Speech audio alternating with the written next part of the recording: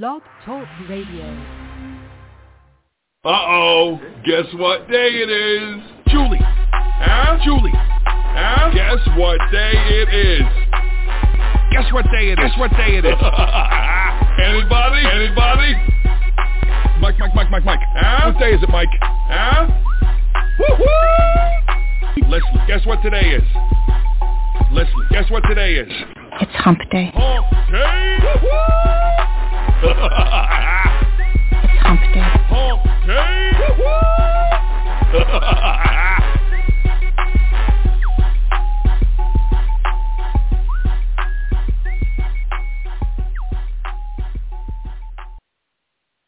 Welcome, ladies and gentlemen, to the Donelson Files here on the Bachelor News Radio Network. We're going to have a very interesting show tonight. We're going to have Kate Morgan is going to be joining, is in fact on the line. I'll bring her on in a couple of minutes. We're going to talk about Texas politics and what's going on in Texas. She wanted to kind of give us an update on redistricting and a few other items as well. It's been a long time since we've had Kate Morgan on the show, so we will kind of get up and kind of start the conversation by letting her tell us what's been going on with her life before we move into it. Dr. Larry's going to be joining me the second half of the show, and then don't forget tonight we got the Resistance Hour, Dr. Tom and I should say Dr. Larry and Tom. Dr. Larry and Tom with Carol Lieberman is going to be joining us. She's a forensic psychiatrist, so she'll have some interesting inputs as well. So it should be kind of an exciting program here tonight. Let me. I'm going to bring on Kate Morgan. Kate, how's it going? It's been a long time.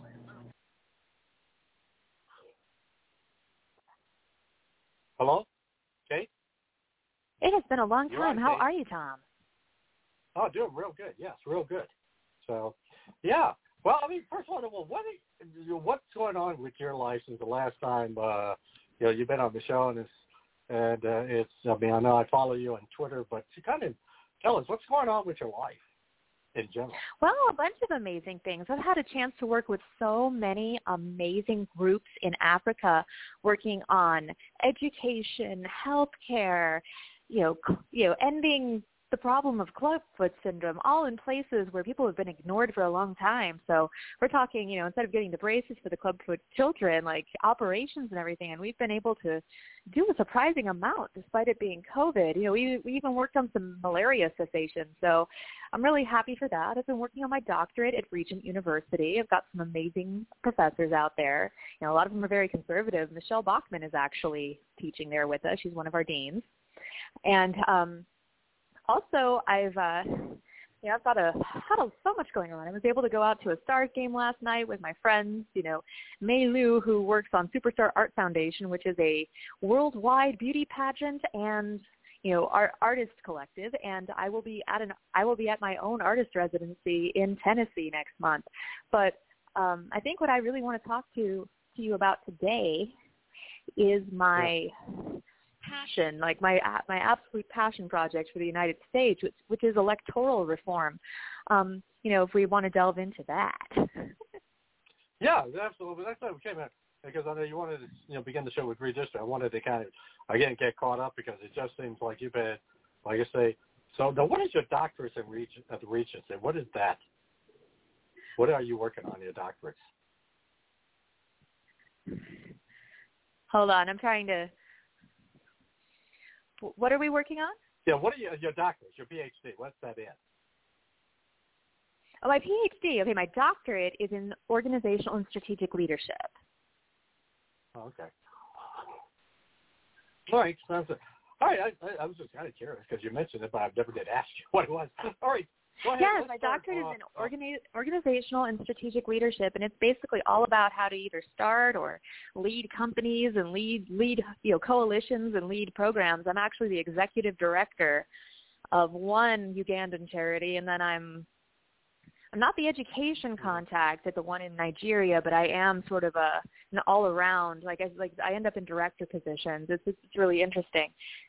I went to school, got an English rhetoric degree, and thought I was going to be a Texas educator, and it just blew up. I ended up ended up being a filmmaker. One of my films actually just got into an Iranian film festival, surprisingly, like to add on to that. It's like my films tend to go places American diplomacy can't. They just get in.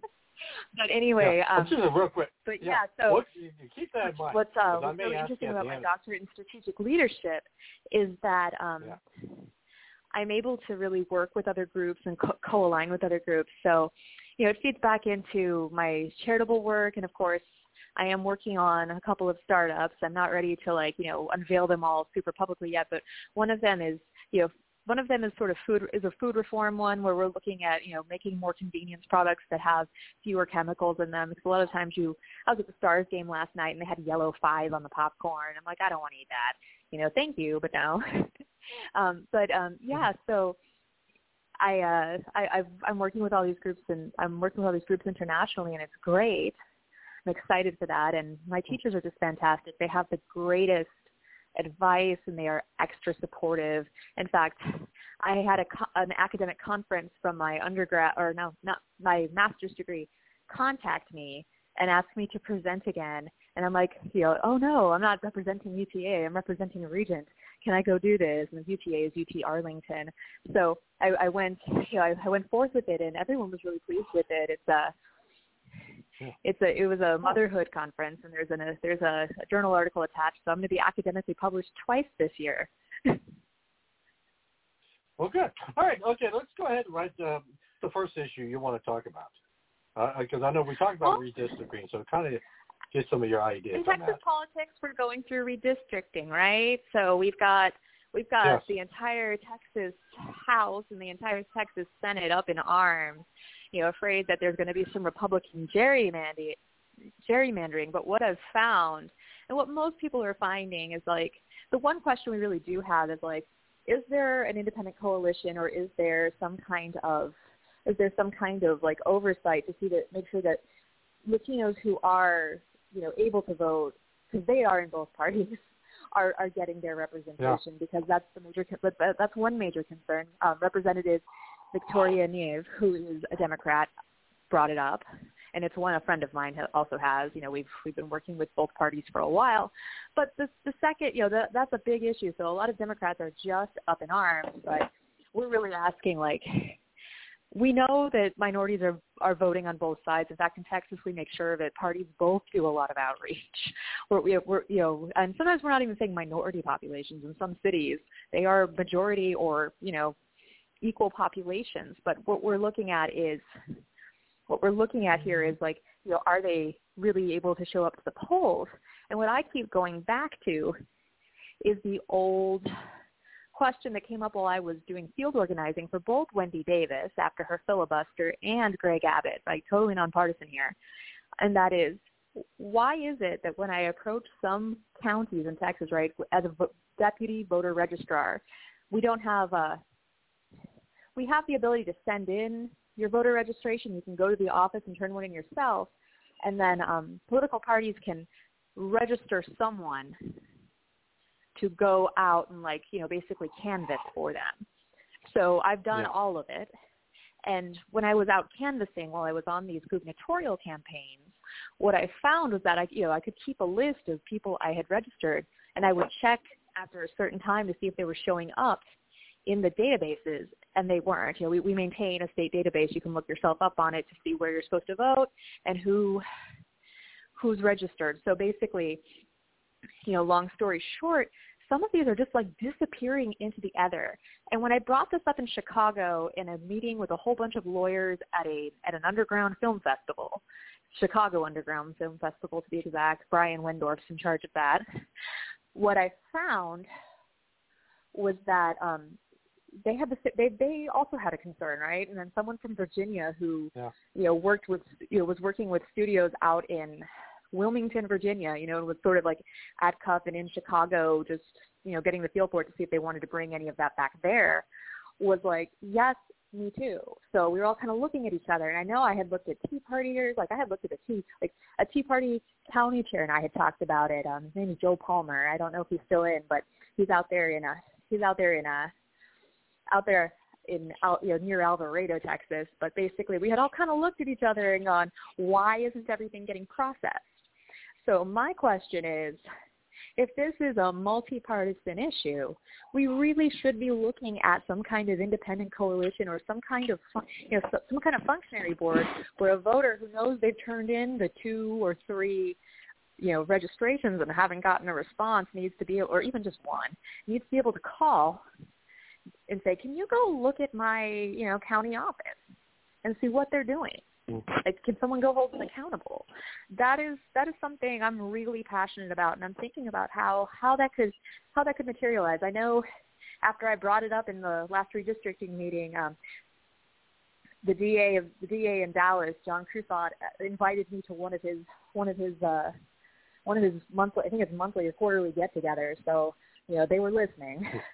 I was suddenly on a list. Well, I'm really hoping that at least here we can look at it. Now, I want you to hold on a second, because we're going to have to Tom Donelson, Donelson File with Kate Morgan here on the Bachelor News Radio Network. A boy born in Joplin, Missouri was fascinated by anything with wheels and a motor. The odds of him going on to fascinate millions with his talent? 1 in 260,000.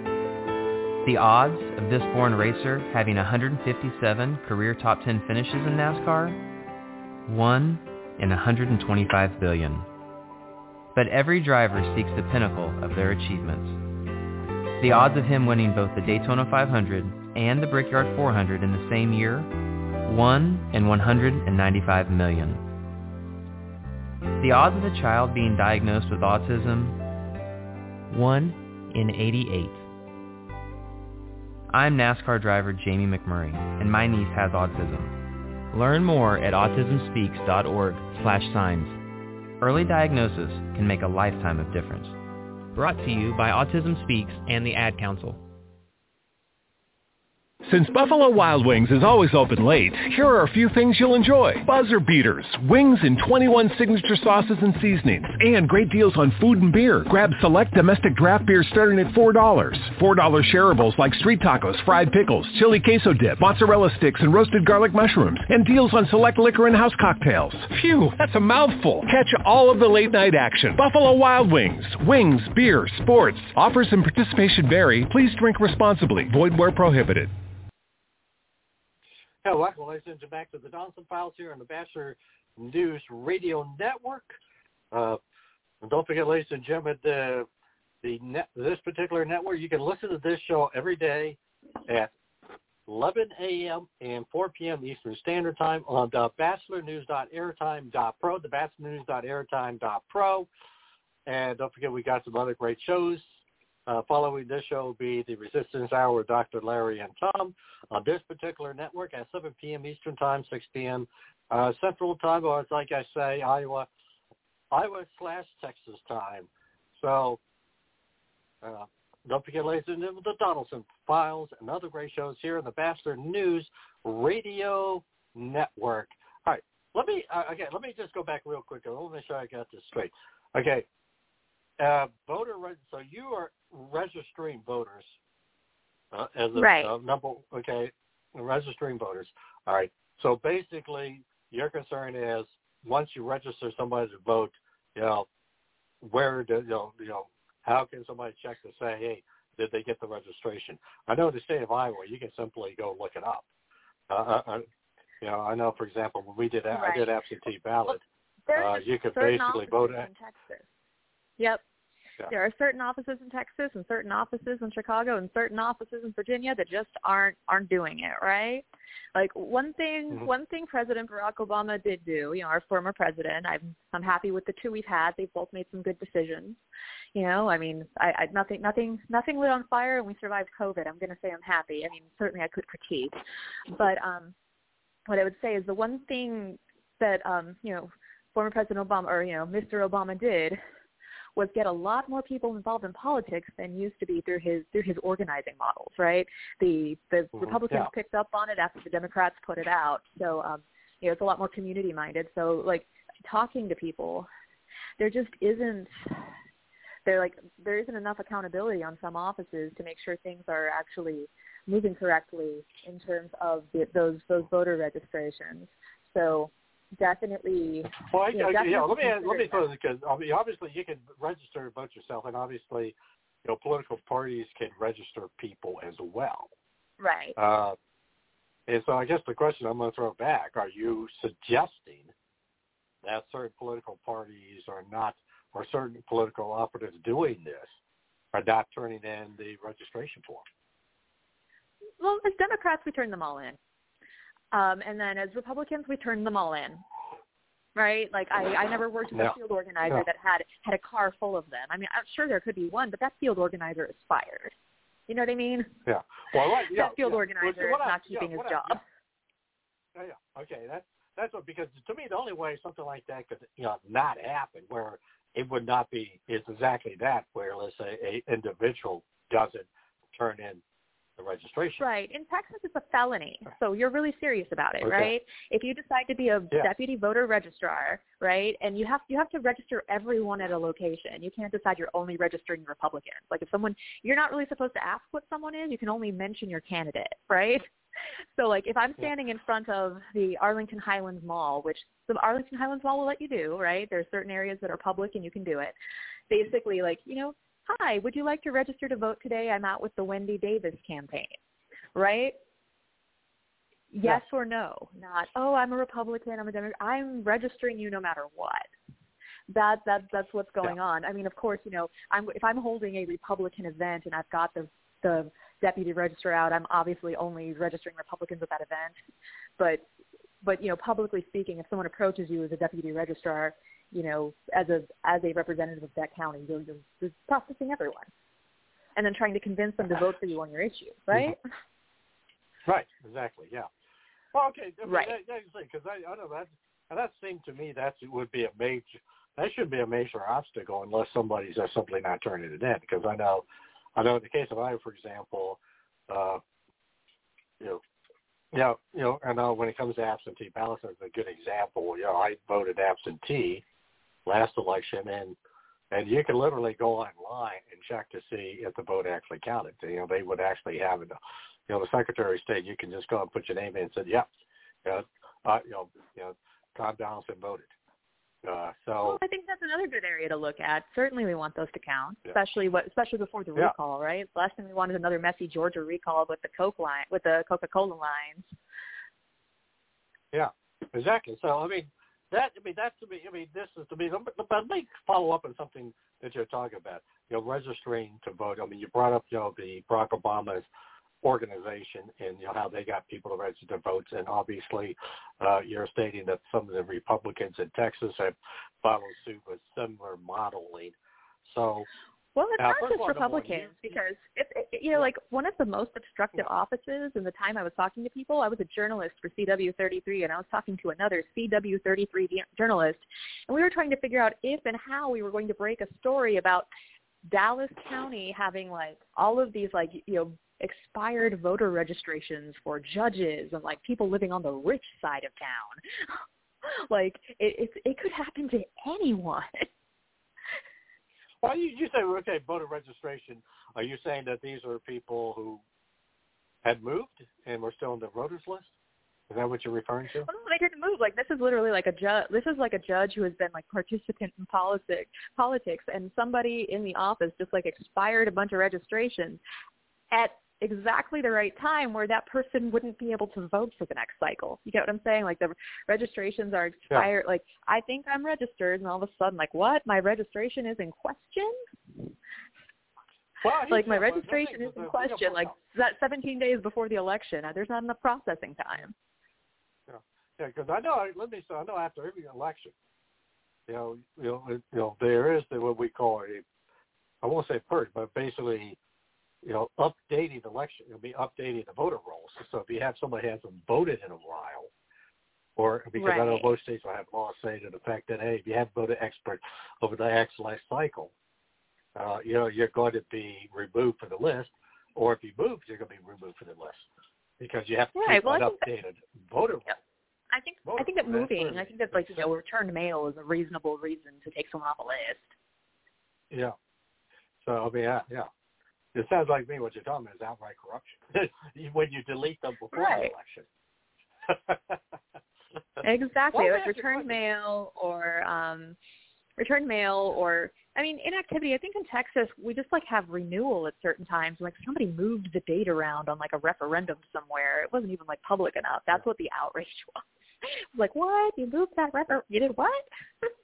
Like, but that was crazy. But yeah, I mean, moving is obviously like, you know, you've moved or you haven't voted. You haven't voted in 16 months, and you haven't sent us back the card saying you're considering it. I mean, yeah, that makes sense. Yeah, I mean, this is all part of the deal. But let me go back to the organization side of the equation, because obviously, I mean, you've worked in different political parties. What I've known you seem to be all over the map politically. So I guess my question would be, when you observe different groups and different organizations, how, you know, what are you seeing as far as voter or organizing voter registration? You know, what have you seen in the state of Texas on those lines? Oh, okay. Well, you know, if you're looking for college-age voters, you might do all three on the same weekend with college volunteers from like different places that want to politically angle, you know, the experience into working for a campaign, or, you know, being able to go to some events where they can talk to a senator or what have you. And basically whoever the official they might want to talk to would be. And what you would do, you would definitely like organize the school political clubs. You might have a table outside in front of the college. You might go to the local high schools as well, but the local high schools are really covered by the teachers. Teachers are pretty well trained to register everyone to vote at a certain grade, like junior and senior year. Like, are you old enough? Let's go.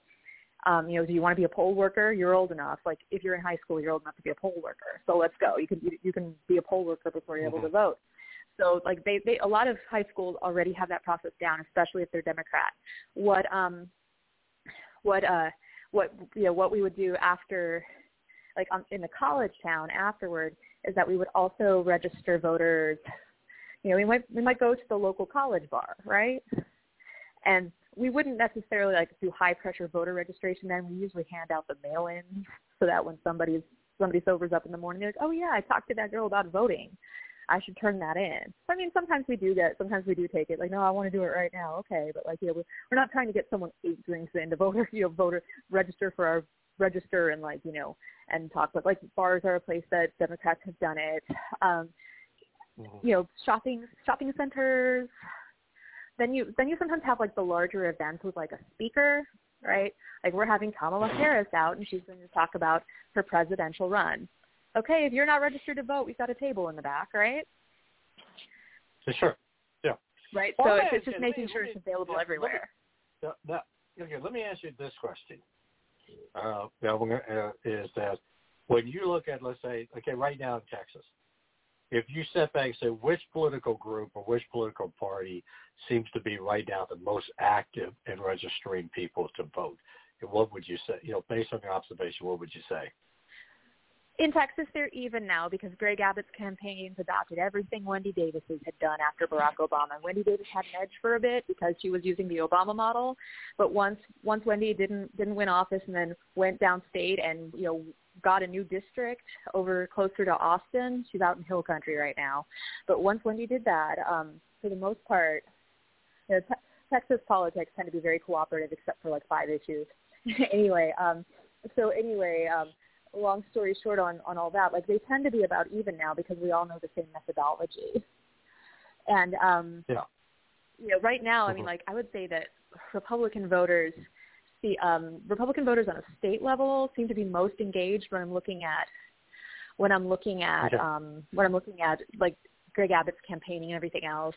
And like on the city level where I am in Dallas, it's definitely Democrats. I've got Republicans, you know, I can talk to Judy over in Lake Highlands Republicans anytime I like. In fact, I've got her on my Alignable account, you know, alignable.com. It's got some, you can line up all your business contacts and, you know, reach out to people. Yeah. But basically, I've got her on there, and I should reach out to her. But you know, we've got our Republican groups, and we've gone out. We've even done like Lake Highlands Republicans and Republicans organize Latino voter outreach at the Texas State Fairgrounds at Fair Park. You know, we did that. We do that annually. Like our Latinos with IDs register to vote. whether, Republicans are putting it on, whichever way you go, because there are a lot of conservative Latinos, so you don't want to leave them out. And, everyone's definitely doing some voter outreach.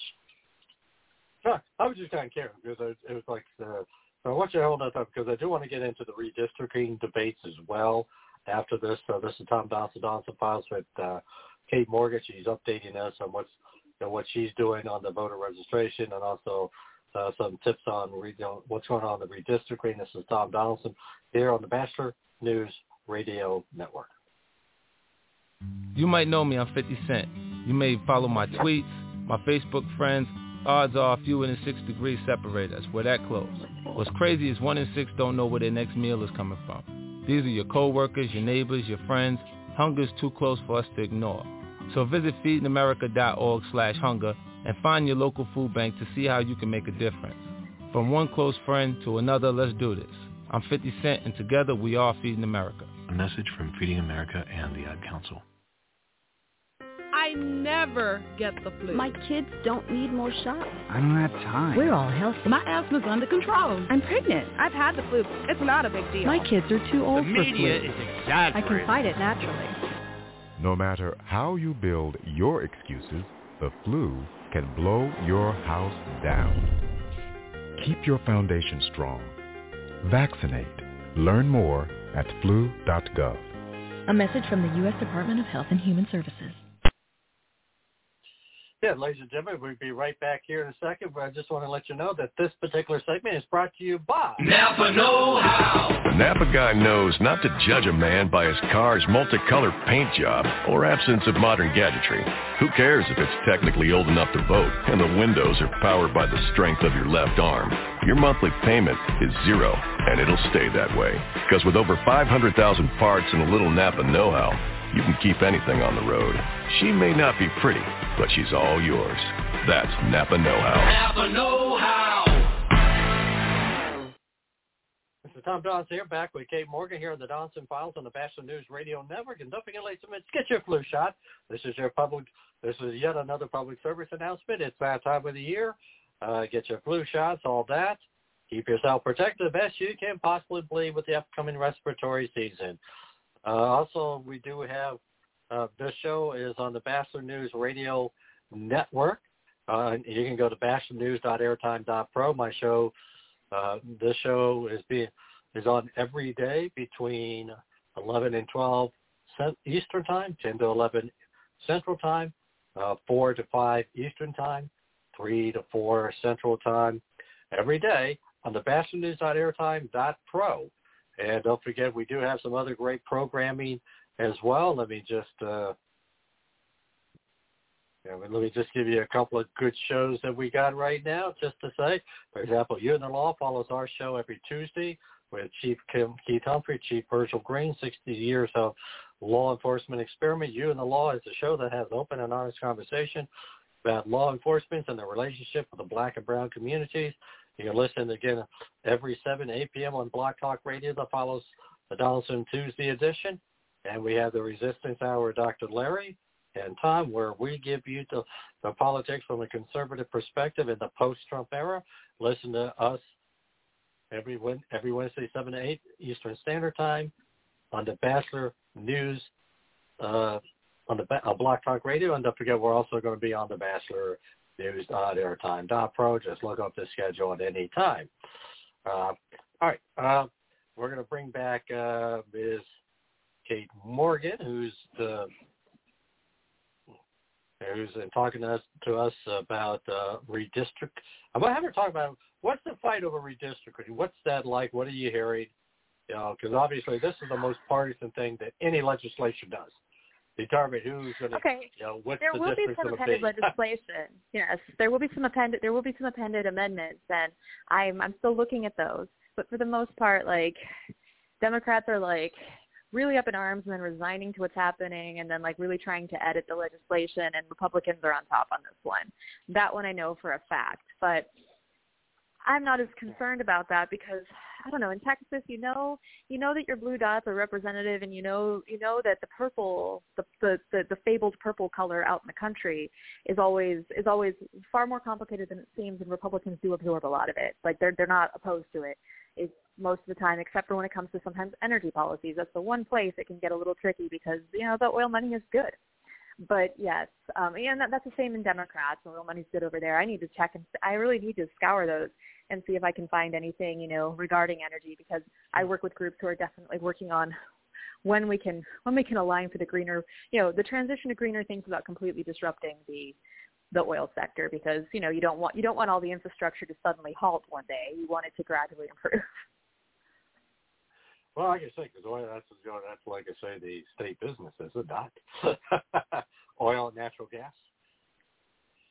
Well, oil and natural gas are well established, and natural gas is a lot cleaner. And it's funny. I was talking with my friend Larry last year. Energy for America. He's really great.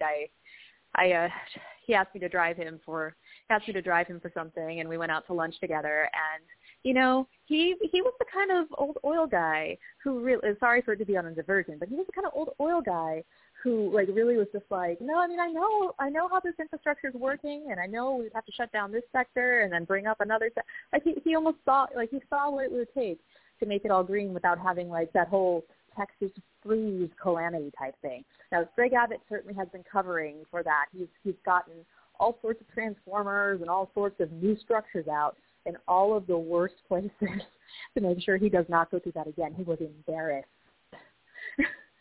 Yeah. So he was like really working on that. And that's what I like about Greg. But back to redistricting, right? So yes. What I hear about this, like the most simple way to put it, is that the lines are going back to what they were before the Obama election. If that makes any sense. GOP.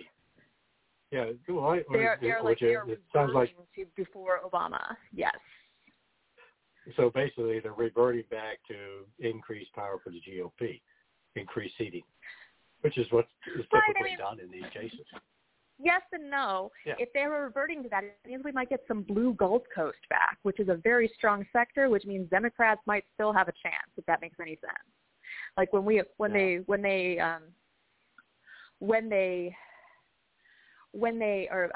I say we, I've worked for both parties and I still do, so it depends, honestly. Yeah. Like who has me out as the election judge that year, right? Because that's the one. If I'm a Democrat election judge, I'm a Democrat. So anyway, but because I can definitely visit both conventions, and I can only vote in the one I'm an election judge for, if that makes sense. So basically, long story short, on all that, like there's an entire Gulf Coast, like, Houston to like Beaumont, everything old blue working class sector that might come back, but we don't know how much of it will still vote red because of how many working class people exodus with Trump, right? Trump was a big magnet for the working class. So what you're saying is, in fact, how many of those will stick with any future Republican who's not named Trump? Right. I mean, like Trump won because he attracted the working class in like every single like ethnicity, basically. Like everyone was upset, like, what, why wouldn't anyone vote? Why are people not voting female? Why are people not voting? So Hillary's an elite, and the working class are not connecting with her, because I've seen this working class in Louisiana vote for female politicians. I've seen the same exact demographics go for a female politician, go for a white female educated politician. That's not the problem. The problem is that she is not at all relating to somebody who worked on an oil rig for all their lives. She's not at all relating to somebody who worked in machinery. So that was Hillary's biggest fault. Trump, even though he's an elite, knew how to pick it up, and he knew how to pick it up because I honestly think like his rises and falls in business taught him the humility. When I look at someone like there are things I don't like about Trump. I don't like what his father did with HUD money, right? That was definitely inequitable. Sure. But I do like the fact that it's almost like with every life situation that sort of knocked him a bit, like he learned how to have the humility to relate to more people. He's like, I'm going to need more people in my corner, so I had better not cut this out.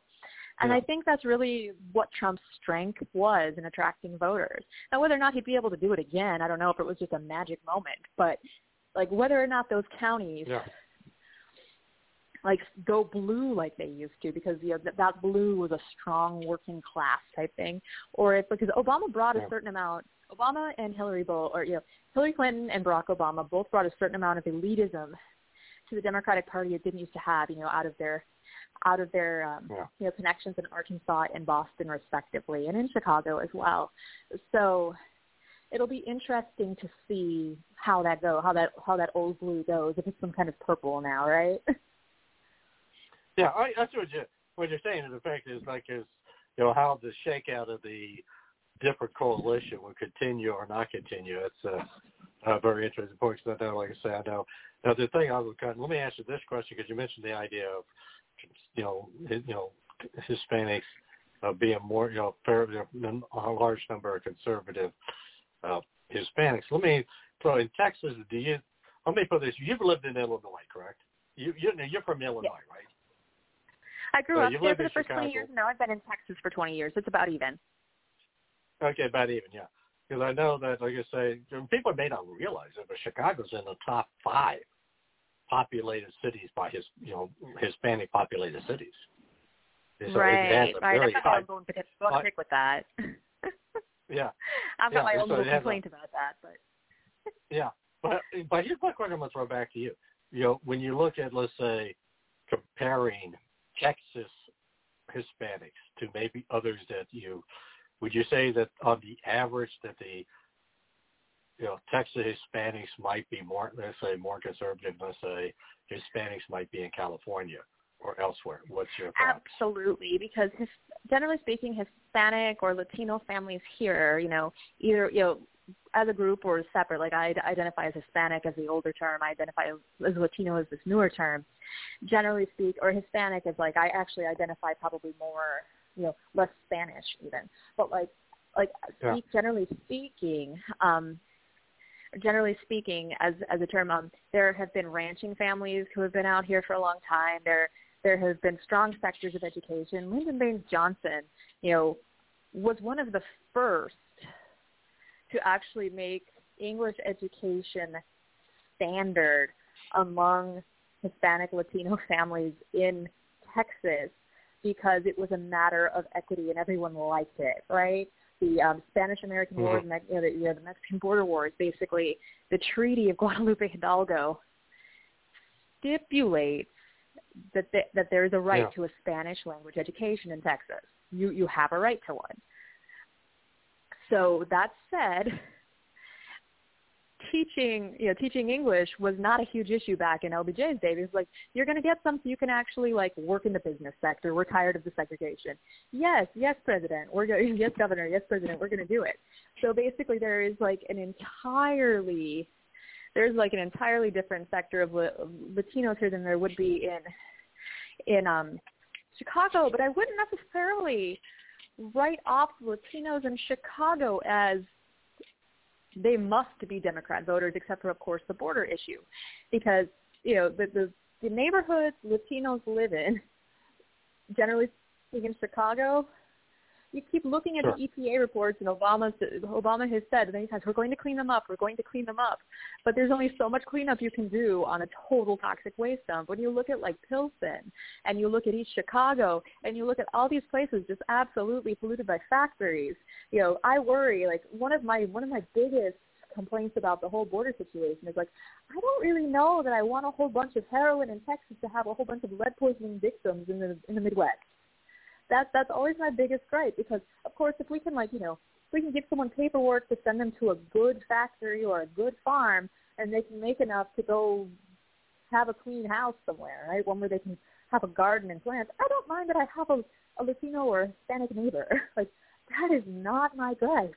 I am not a racist. I am concerned, because if we just kept the border wide open, and there are a lot of Native American groups who agree with me, honestly, who are part of this border conflict. That's their land, their territories overlap on this border. But basically, do I want a bunch of black tar heroin trafficked across the border? Yeah. Let me ask you a quick question there. How do let's say, those Hispanics living in Texas feel about the influx of the recent influx? How do they view that? And I want you to think about that. There are two camps. Some people are upset that we're not developing Latin America, right? Like, why can't you be at home getting enough money to develop your country? And then there's another camp, right? And that camp is, I welcome a refugee because I know that you're a refugee and it's really tough in Mexico right now, but I really wish we could calm it down in Mexico. Right? Yeah. Okay. Yeah, I see what you're saying. So basically you got two camps there. I'm going to have to hold on to that real thought. This is Tom Donelson, Donelson Files here on the Bachelor News Radio Network here. And we'll be right back with Kate Morgan. Every day I wake up at 5 a.m. to give Dad his medicine. Every day I wake up at 5 a.m. to give Dad his medicine. At 6 a.m. I make his breakfast. Every day I wake up at 5 a.m. to give Dad his medicine. At 6 a.m. I make his breakfast. At 7 a.m. I shower. Every day I wake up at 5 a.m. to give Dad his medicine. At 6 a.m. I make his breakfast. At 7 a.m. I shower. I start laundry at 8. At 10, we go for a walk. Every day I wake up at 5 a.m. For those dealing with the daily struggles of caring for a loved one, we hear you. That's why AARP created a community with experts and other caregivers for advice, tips, and support. Together, let's help each other better care for ourselves and the ones we love. Visit aarp.org/caregiving. A public service announcement brought to you by AARP and the Ad Council. Since Buffalo Wild Wings is always open late, here are a few things you'll enjoy. Buzzer beaters, wings in 21 signature sauces and seasonings, and great deals on food and beer. Grab select domestic draft beer starting at $4. $4 shareables like street tacos, fried pickles, chili queso dip, mozzarella sticks, and roasted garlic mushrooms, and deals on select liquor and house cocktails. Phew, that's a mouthful. Catch all of the late night action. Buffalo Wild Wings. Wings, beer, sports. Offers and participation vary. Please drink responsibly. Void where prohibited. Welcome, ladies and back to Donelson Files. Here's Tom Donelson on the Bachelor News Radio Network. Again, you can listen to this show anytime at bachelornews.airtime.pro. Times 11 a.m., 4 p.m. Eastern Standard Time every day on that network. And we will be joined real quickly here by my co-host on the Resistance Hour, Dr. Larry himself. I do have one quick question left for Kate. And Kate, if you want to stick around for the rest of the time, feel free. We'll invite you as part of the conversation Larry and I are going to have. But my quick question I'm going to ask if I'm in front of you, I'm happy. I'll listen. Thank you. Yeah. Now, here's my question I'm going to ask you because this was something I had a chance years ago to talk to a Hispanic oil guy. I mean, that's like, and we got into a conversation, and he made this statement. He said, Tom, you got to understand one thing. He said, I didn't cross the border. The border crossed me. And it's something, maybe you can kind of comment a little bit too, is that, you have the most recent immigrants, but you also have quite a few Hispanics who have basically been part of Texas long before the United States took over Texas, that it was in fact part of both Spain and then later Mexico. And you see the same thing in Arizona, you see the same thing in New Mexico, and I would suspect parts of Southern California as well, where literally these are long-term residents or families that have been here for centuries as opposed to just decades. And I don't know how often you get to I thought it was an interesting conversation, so I didn't know whether or not that's something you run into, and if you did, what would be their attitude versus, let's say, the newer immigrants? Is there a differential between the two?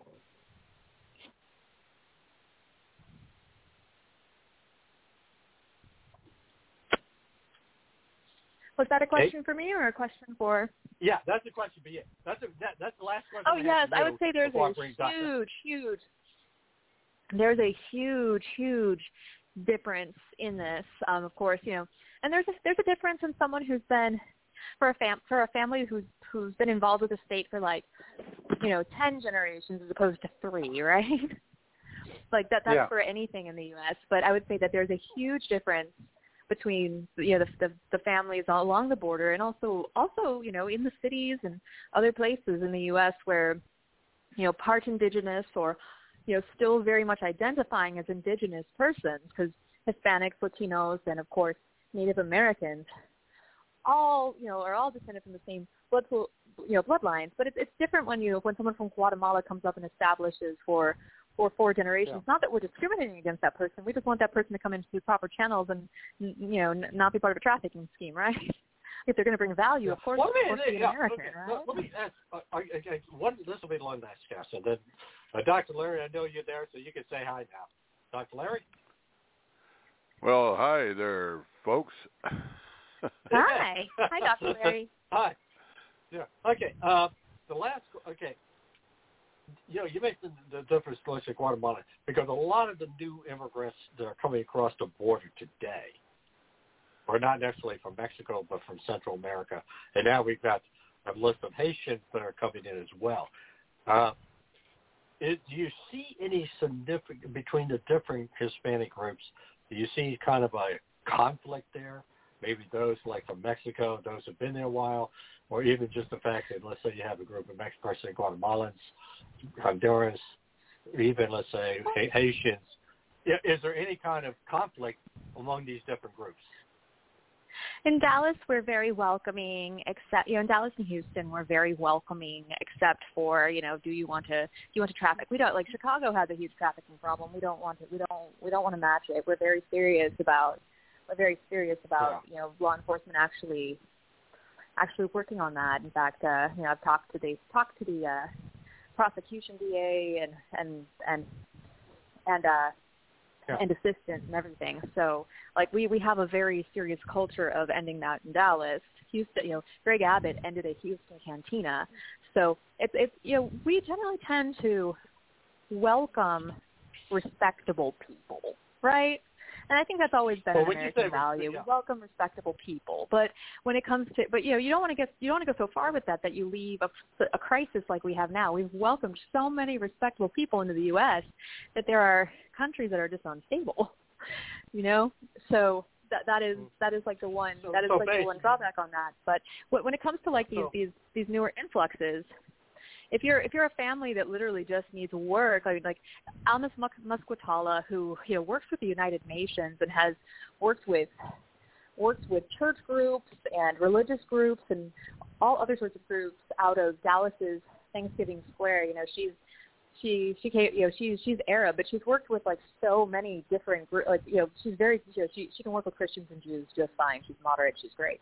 But she's worked with people for 30 years here, and she's been organizing a lot here, where we have coalitions that are ready to welcome refugees, including those coming out of Afghanistan. But the question with it is of course we want to welcome people, but we also want to be cautious, because how torn up do we want Afghanistan to be without any assistance? How given over do you want it to be? And that's the whole can of worms. You don't want to be too militarized, and you don't want to be too you don't want to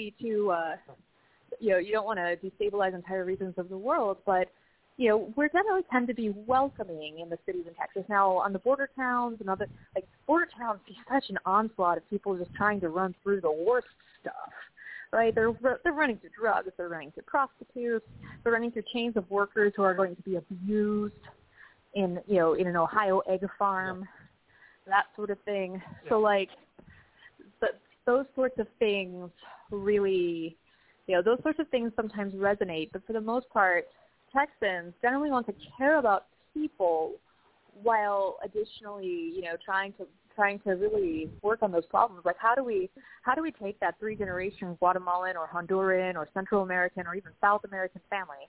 How do we take that family, right, that was driven out by industry or driven out by a dictator or driven out by some cataclysmic change? How do we take that family and get them the education and the startup money and everything else, and the ability to either lay electric and build but we do have a lot of those daily laboring jobs. You do know how to build a house and you know how to wire it. But basically, how do you get enough capital and how do you get enough knowledge into the hands of some of these, families that still have ties to the older countries in order to create those bonds that, you and I come from those Euro Celts. We understand that the connection with the old country is what built it back, right? I identify as Irish, and this pan-Irish solidarity made Ireland better. Yeah, I'm going to stop you right there real quick because I understand that. So basically what you're really talking about is assimilation, assimilating people into the United States, into our culture. And I think I understand, where you're kind of coming from. Okay, Dr. Larry, how's it going? What I'm going to do, I'm going to change the subject here real quick. I want to talk. We got Kate. She's going to stay on for a little bit longer and comment some of the things. But I got this news story, a couple of news stories, and I wanted to, bounce this off you because these are the kinds of things you have to sit back and ask yourself, oh, really? Okay, John Kerry was in an interview with a French broadcaster, and he basically admitted in an interview that Joe Biden had no idea about the fallout of the French dealing with the Australian United States sub deal. And I thought that was kind of an interesting comment the way he said it. It's like, he had no clue what was going on. And I guess the question I'm going to throw back to you is, does this bring warm and fuzzy feelings when you have literally one of his advisors saying he had no clue what's happening on this? Your thoughts? You talking to me? Yes, I'm talking to you, Dr. Larry. Sorry. Are you asking? Excuse me. Are you asking if I'm surprised that Joe Biden doesn't know anything about what the scientific facts are? If that's the question, I'm not surprised at all. In fact, I'd be surprised if he does know anything. Yeah. But here's the question. But here's the other aspect is, it just seems to me the way John Kerry put it, it's kind of like that's what in some ways surprised me. Oh yeah, he didn't know what was going on. He didn't know how much transpired. I mean, you essentially got a government official basically saying this on his own team. That's what caught me. Yeah, that's what kind of caught me with that. And maybe here's the other aspect to come. Yeah, go ahead. Well, Dr. Fauci kind of lives in his own world. I'm talking about Joe Biden. I mean, basically having John Kerry say he had no clue what was happening with this deal. To have one of his close advisors essentially saying that to the French on a French network. It just kind of struck me as strange. Well, it doesn't surprise me that if that's that's the fact. I don't think that Tony is really thinking about much other than his own concerns. Particularly these days, he's essentially been found out that he's really been involved in this whole thing right from the beginning. In fact, before the beginning. Yeah. And I think that's kind of his preoccupation. He's not thinking too much about what's good for Biden and what's good politically. And in fact, he never did. He's always been kind of tone deaf when it comes to politics. Yeah. Okay. Yeah. I mean, certainly Tony Fauci's been there. Okay. Here's a question. Here's an interesting. The other aspect I wanted to kind of bring up here, and I'm going to basically, and I'm going to bring in Kate on this as well. So Kate, be prepared. I'm going to start. But here's another news item that struck me.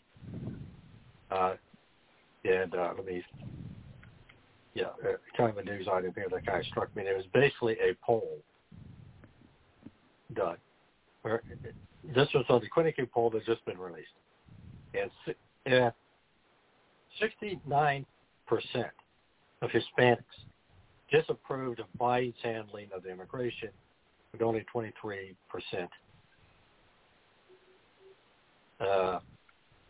But approving. But here's the kicker. As for the handling of deportation of illegal immigrants, 41% of Hispanic respondents stated it's not aggressive enough, versus 20% said it was appropriate. Although it was almost by a 2-to-1 margin. They're basically saying, in effect, that they're not approved. And again, this is on the Hispanic side. I want to get your thoughts on that, and then and then I'm going to bring in Kate. So, when you hear this stuff, what comes to your mind? Well, I'm certainly not surprised. I think the Hispanic community is pretty much just like any other American. I don't see any significant difference. Yeah. All right. Okay, Kate, your thoughts on that? Because let me put this: do those numbers surprise you? Yeah. Do those numbers surprise you? Because those are some very interesting numbers that you always say. So do those numbers surprise you? That it's that high, opposed to what's going on by the Hispanic community. Right. I don't find anything surprising about those numbers, because those numbers are reflective of a number of relationship to policy. It's relationship to policy, and Latinos often trend conservative in many social issues, so that is one reason they come out conservative many times. In fact, many Democrat strategies have to revise themselves to that. Okay. All right. So now real quick here, Dr. Larry, I'm going to have you talk very briefly on the upcoming show, because we got to go with Carol Lieberman.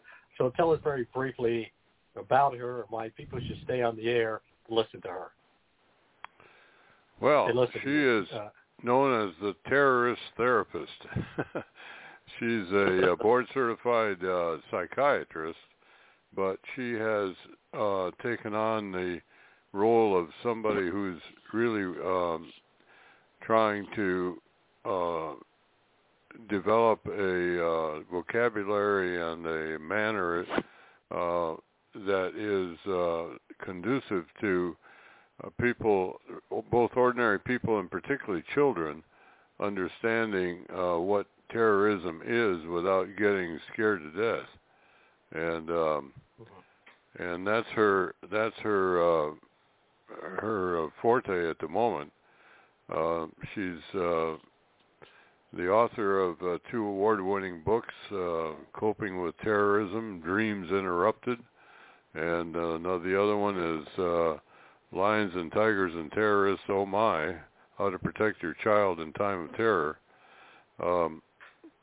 She's a very interesting person. She's also pretty active politically, which kind of surprised me.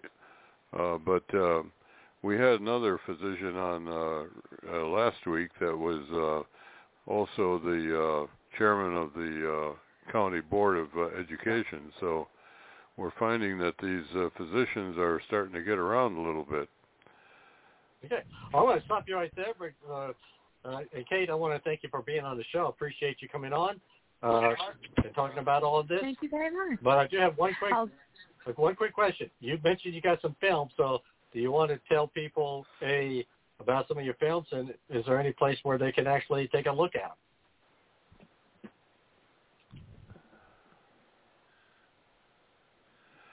Kate?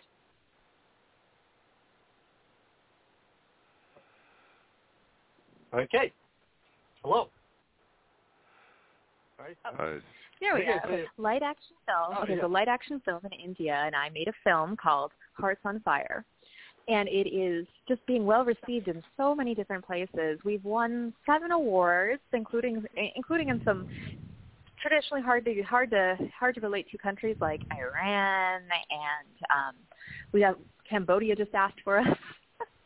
So that's really interesting to be interacting with so many wonderful people. I went to school with a lot of people from Asia. I was part of my Bollywood dance club. That was my master's degree. So I tend to have a innate sense of being able to get along with people who are of Asian descent. So we're doing fantastically. We're really just high about it and ready for our second film. So we're excited, and I think that it's actually available to watch on most networks. I know that it's still available from our last fest, so I can get you the streaming information later if you like. I should have had it with me. Thank you so much, Tom, for having me on today, and thank you, Dr. Larry. Your anti-terrorist therapist sounds amazing, and I can't wait to hear more from her. Yeah, she is. All right, well, thank you very much, ladies and gentlemen. This time, Donelson Files here on the Bachelor News Radio Network. We want to thank Kate Morgan for coming on and staying as long as she was able to stay. We're about ready to get ourselves going here. This is Tom Donelson saying good night from the Donelson Files.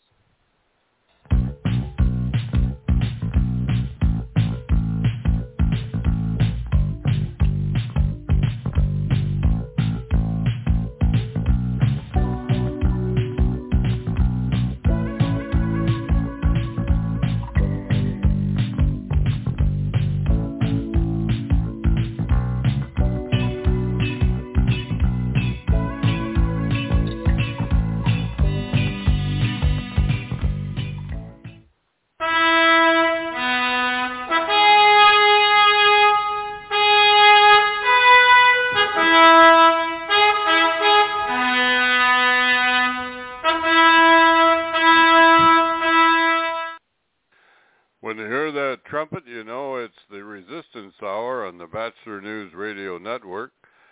We're co-host of Tom Donelson and myself. I'm Dr. Larry Fedewa, and we are welcoming tonight an unusual guest who's known as the terrorist therapist, and that is Dr. Carol Lieberman, who is a psychiatrist and who has taken on as a specialty the development of the ways to try to communicate to children and to all of us how to talk about and think about terrorism in such a way that it doesn't scare us to death.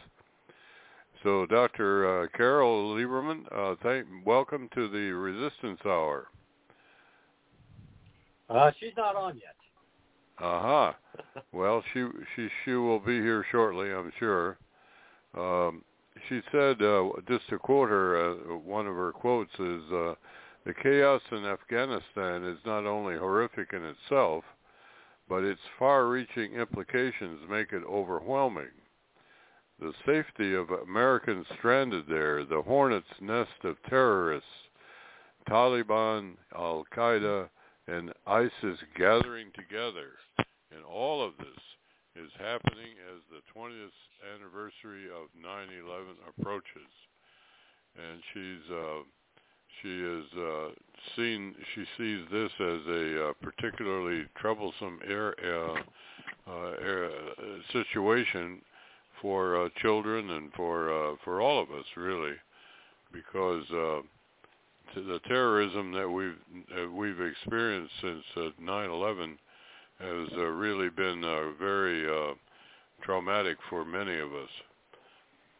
So as soon as she comes aboard, we'll be asking her about those kinds of questions. And like I say, we're at this point. We're still waiting. So until she we'll get her on as quickly as possible. But at this point, we're still waiting for her to call in. In the meantime, it'll be just you and me now. Okay, she's on the West Coast, and I suspect that there may be a little confusion with the timing, the time zones. I know I've had that problem when I have West Coast interviews myself. Yeah. So, anyway, so you've been talking in the Donelson file about from what I heard, it had to do with Hispanic. Why don't you explain what happened or what you were talking about? I mean, like I say, Kate. I followed Kate and Trevor for a long time, and she had been on our show a long, long time ago, years ago, and so we just basically. And she's lived in Texas for a while. So we started really basically on voter outreach, redistricting fight in Texas. And the thing is, she's kind of a unique individual because she kind of parties around with both political parties. She's kind of, she's gone from one party to the other. She's more of an individual person as opposed to just a political party person. So we got talking about that, but then we got talking about the history. And one of the points she made, he said, look, we got to talk about Hispanics, registering Hispanic voters. And one of the points that she made was how important it was for politicians, how important it was for, Republicans to register Hispanic voters because many of them are fairly conservative. So she kind of talked about that. And we got into that kind of conversation of the differential between, Hispanics and how they interact with each other, and basically even the different generation, because in Texas you literally have different generation. I mean, you literally have Hispanics who've been in Texas even before Texas became part of the United States, or as like I say. And so these were some of the points we brought up. And the other aspect came into play, some of the issues coming up with some of the issues that we got coming up with just the differential, the new influx, and how this is all coming into play. And actually, I just think, I'm looking at these polls, looking at these polls, and you're literally seeing, they say we were always told, never talk about, stopping immigration or, immigration issues because Hispanics, don't support restricting illegal immigration. And what we're saying, they do. Yeah, they do, especially in these border areas. So, and that's what the conversation got to be about. Well, there's been a lot happening in Washington in the last week or so.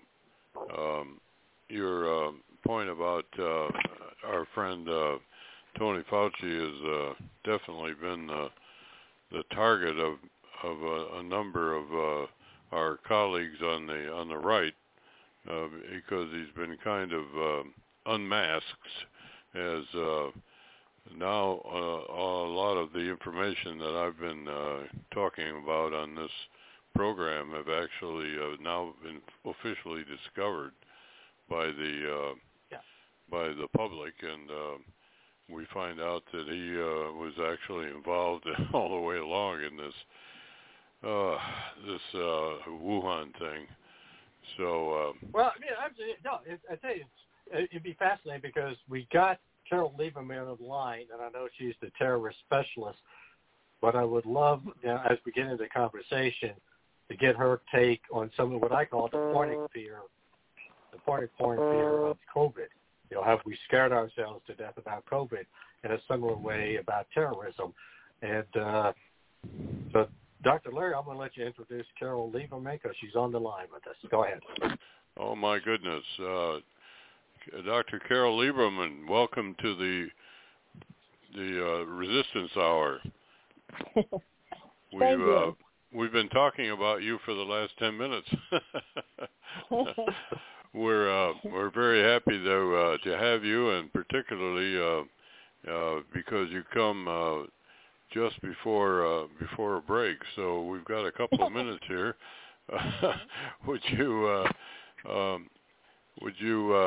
We're very interested in this whole issue of why.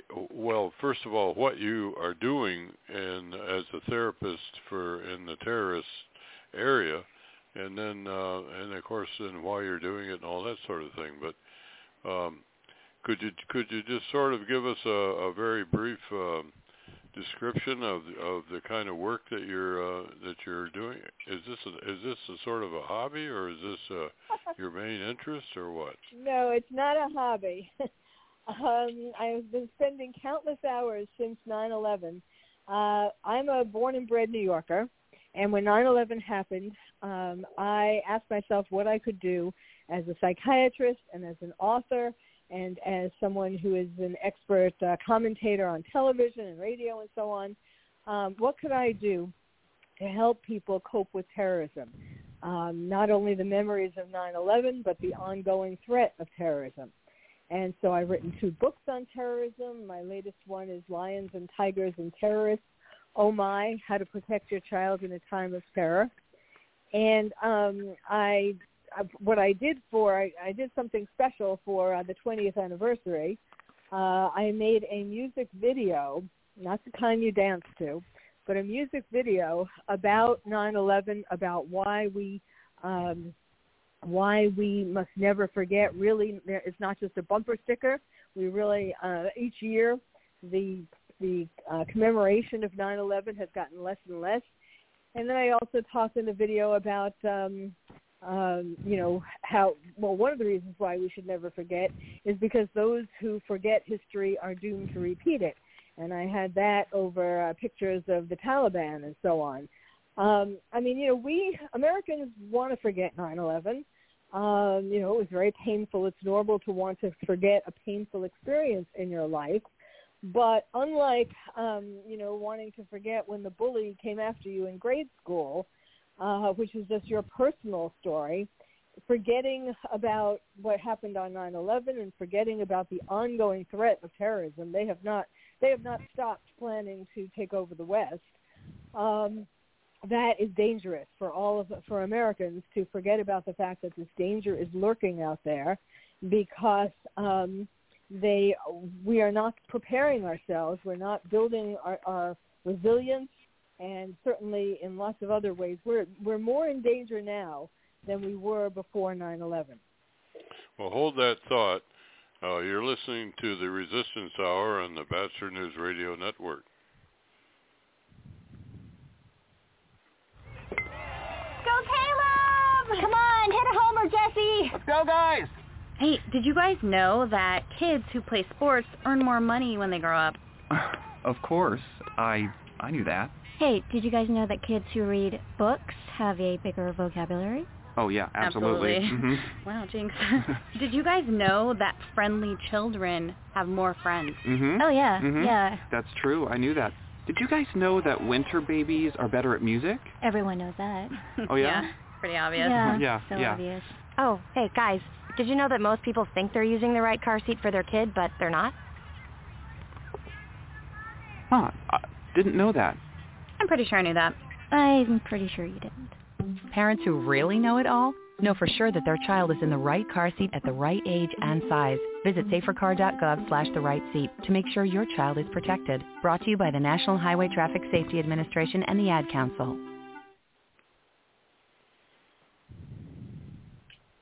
And also, ladies and gentlemen, don't forget that this segment is brought to you by... Since Buffalo Wild Wings is always open late, here are a few things you'll enjoy. Buzzer beaters, wings in 21 signature sauces and seasonings, and great deals on food and beer. Grab select domestic draft beers starting at $4. $4 shareables like street tacos, fried pickles, chili queso dip, mozzarella sticks, and roasted garlic mushrooms. And deals on select liquor and house cocktails. Phew, that's a mouthful. Catch all of the late night action. Buffalo Wild Wings. Wings, beer, sports. Offers and participation vary. Please drink responsibly. Void where prohibited. You're listening to the Resistance Hour with Dr. Larry and Tom Donelson on the Bachelor News Radio Network, and our guest tonight is Dr. Carol Lieberman. Dr. Carol, would you answer your own question for us? How should we think about the dangers and traumas of terrorism? Sure. Let me just finish. I tried giving you a really brief version because I knew you had to go to break. But I just wanted to add that I have an ongoing podcast, The Terrorist Therapist Show. I've been doing that for years.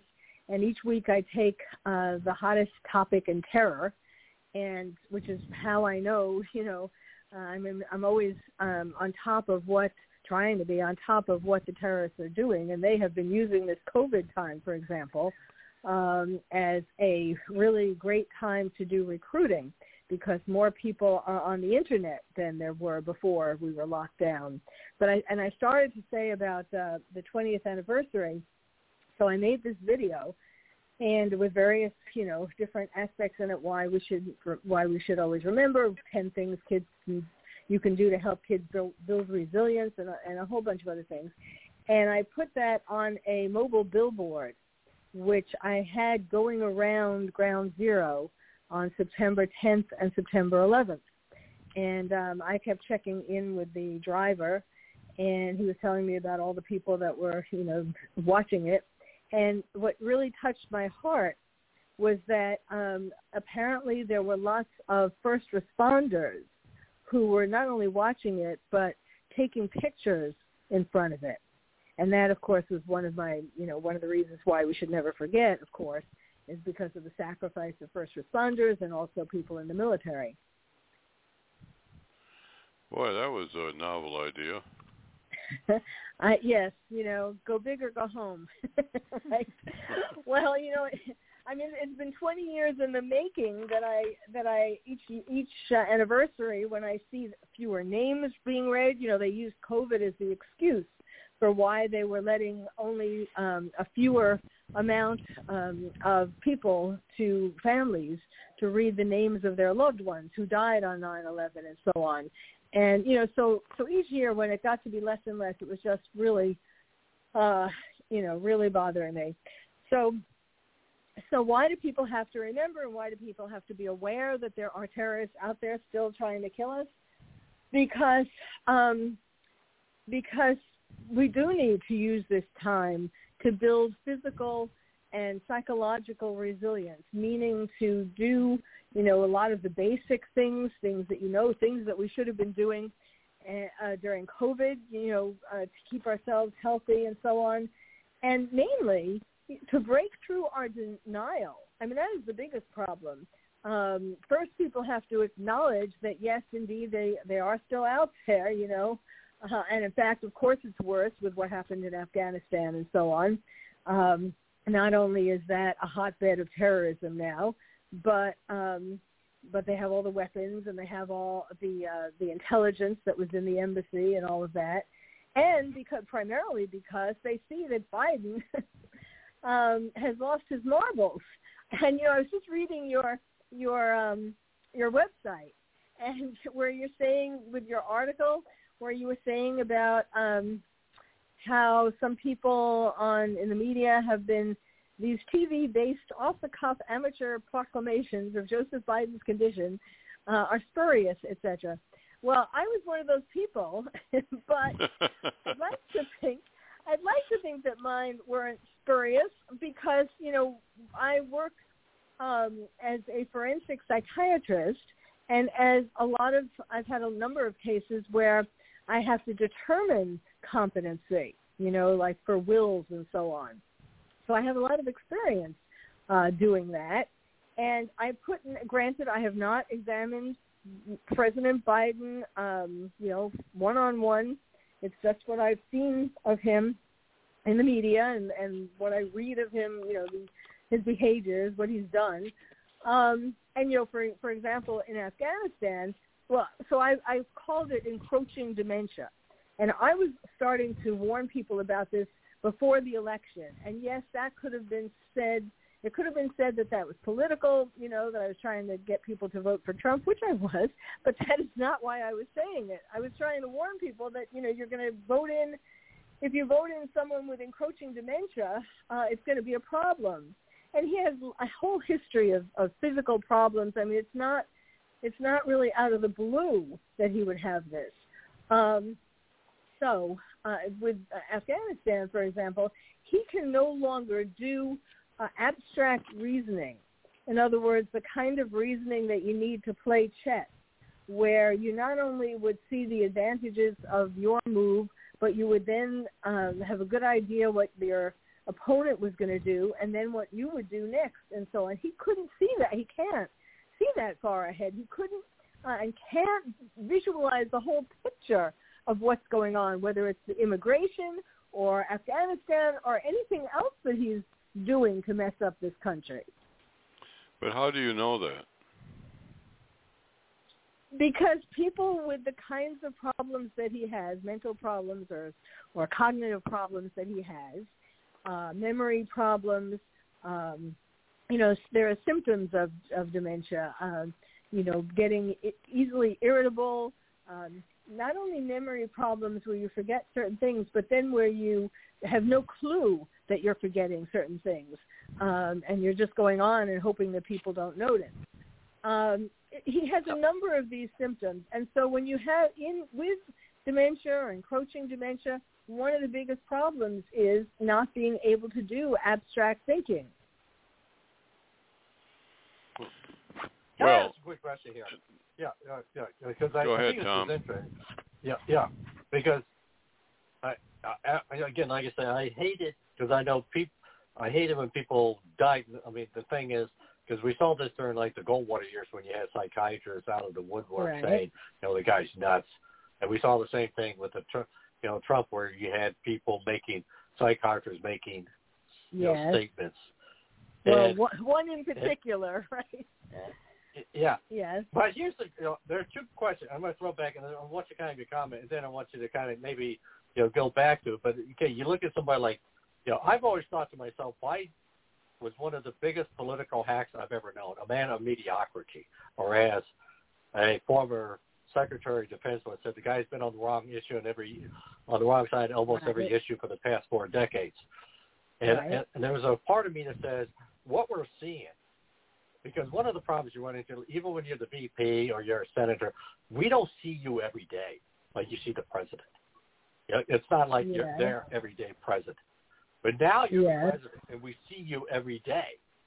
And there's this part of me that says, Carol and others are right. There's something there that's obviously not there, and you certainly can compare him to, going back, just a few years ago, the way he behaved or the way he talked. But then there's this aspect of me that said, maybe the guy was always this stupid to begin with. There's something to that. There is some of that.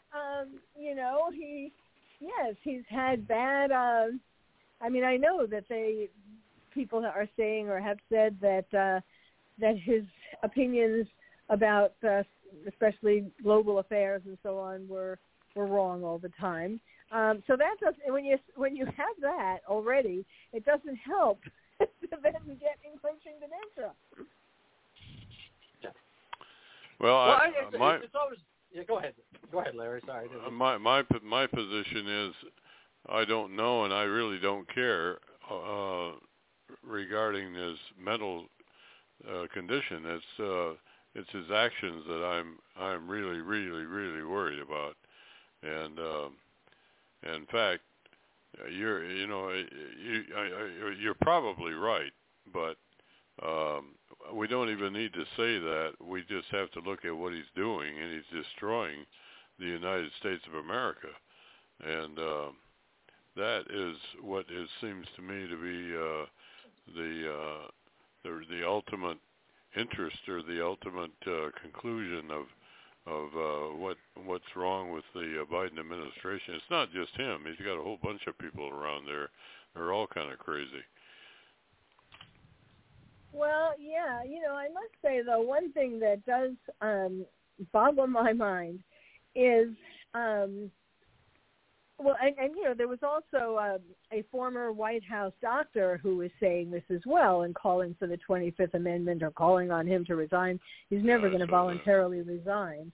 But, so I don't understand why the people in Congress who see this, even more closely, why they are not calling in the 25th Amendment or an impeachment or something to get him out of there. You really don't understand that, or are you just kidding?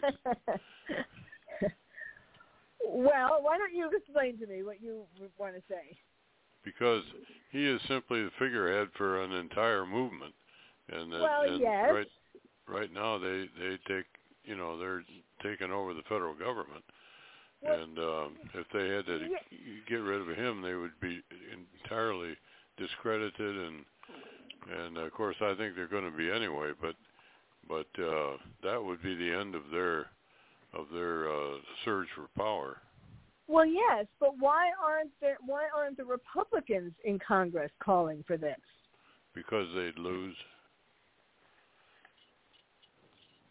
I'm going to say, there's always this aspect to me from a political point of view is that it's one thing, it's to say, well, the guy's nuts. Saying that politically and saying, do something about it.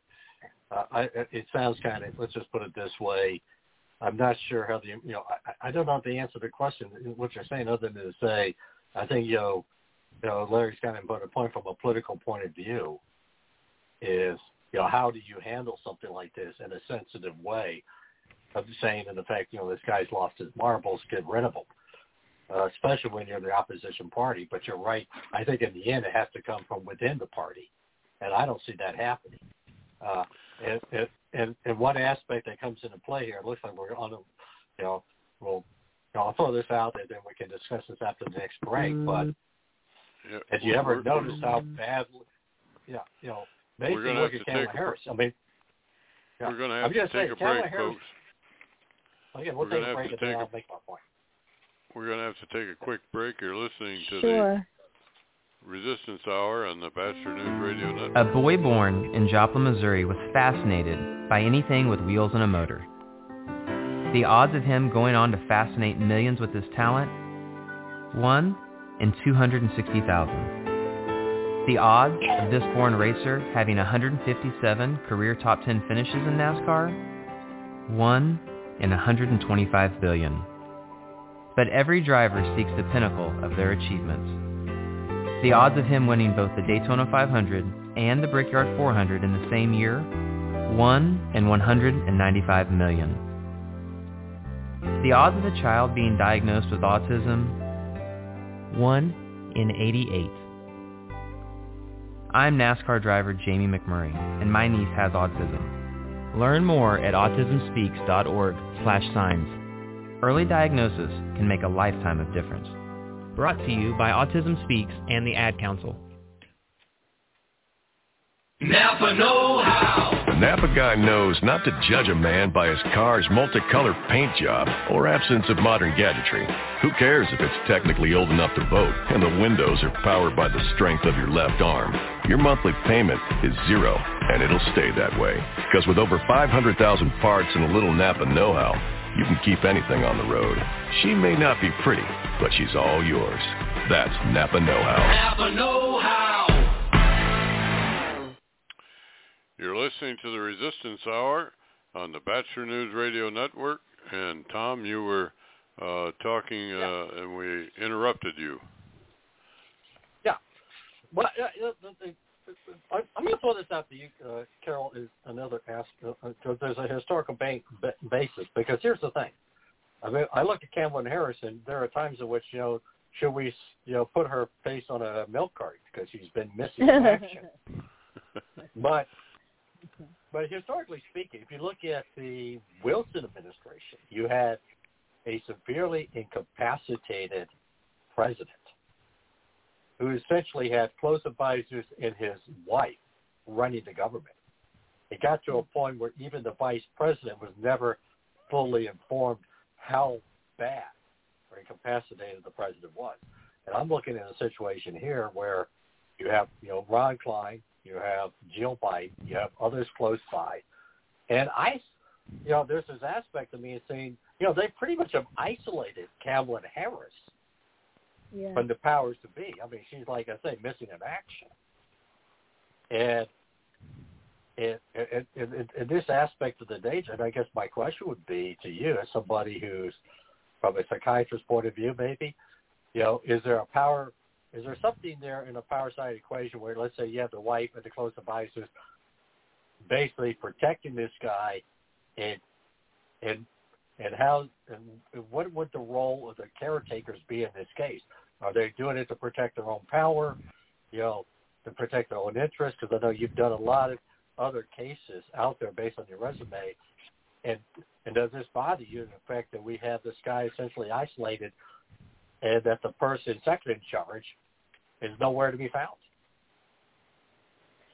Well, it's very strange that Kamala Harris is disappearing. I mean, there's, it's getting more and more noticeable. And she comes with her own baggage. She is certainly would not be better than Biden because, she's presumably she doesn't have encroaching dementia, but she has some thinking that is really very dangerous. Some of the things that she said about Israel and all that just the other day. So I'm not, suggesting that it would be better if we had her, but what I'm really concerned about is that people, who love America and who have half a brain in their head are realizing that he is bringing the country down, and yet everybody is, including us, I guess, everybody is talking about it, recognizing it, but nobody's doing anything about it, and that's what's incredibly frustrating. But the options of doing something about it are pretty narrow. Well, but we can't keep just standing on the sidelines and watching this country go down the tube. Well, that's what elections are for. Yeah. Or I should say, elections have consequences. Okay, let's go back to the terror side of the equation, because this is something you've been involved in, protecting children, how to educate people dealing with terrorism. What were some of you mentioned an interesting aspect of, we have moved away from 9/11, celebrating it, looking at it, trying to forget about it. And is this part of that aspect of dealing with terrorism? We pretend it doesn't exist, and this is one way we do it? Yes. There's cognitive dissonance. On the one level, the intellectual level, we are aware that when there are news stories and so on about terrorism or 9/11 or, things like that, we hear it. It goes in one ear, but then our mind pushes it down into our unconscious, pushes it away, so that we aren't thinking about it all the time or don't have an awareness of it. Not that I'm suggesting we should be thinking every minute about, oh my God, there are terrorists out there who want to get us. But we do have to have a more realistic view of what is going on, because otherwise we won't do things to protect us, or we won't elect people who are going to be doing things to protect us. Obama I think was the worst president that I've ever known in any case in my lifetime. And one of the things that he was really bad about was terrorism. His attitude towards terrorists, he was really sympathetic, and he did not keep us safe. And I do think in terms of like who are the puppets behind Biden, I think Obama is definitely one of them, if not the one. And so it is very worrisome, and especially when we saw what Biden did just now, whether you want to call it that he doesn't have abstract reasoning or that he has an agenda to make us more vulnerable to terrorism. We really have to look out for that. Has to be a big factor when we're electing people. It has to be a big factor as to what their awareness is of terrorism and what their plans are. I amen to that. I certainly agree to that. But we're all, unfortunately, the human animal tends to be have a pretty short attention span, especially for bad things. Don't you think? Yes. Yes. I mean, it's normal for things, not even things related to politics or all that, just in life in general, because it's the way that the mind protects itself.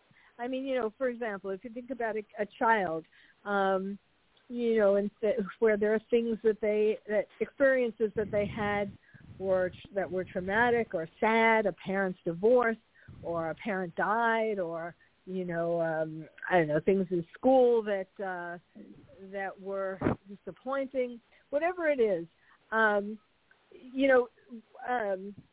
It's a normal reaction. It's the way that the mind protects itself by pushing these things into the unconscious so that we don't have to be thinking about it all the time. But it's very different when it's something that is such a threat like terrorism. I mean, where we all do have to pay more attention to it. Well, we sure do, but nothing like a mass killing or attempt like we had at the high school in Arlington, Texas this morning. Yes, to kind of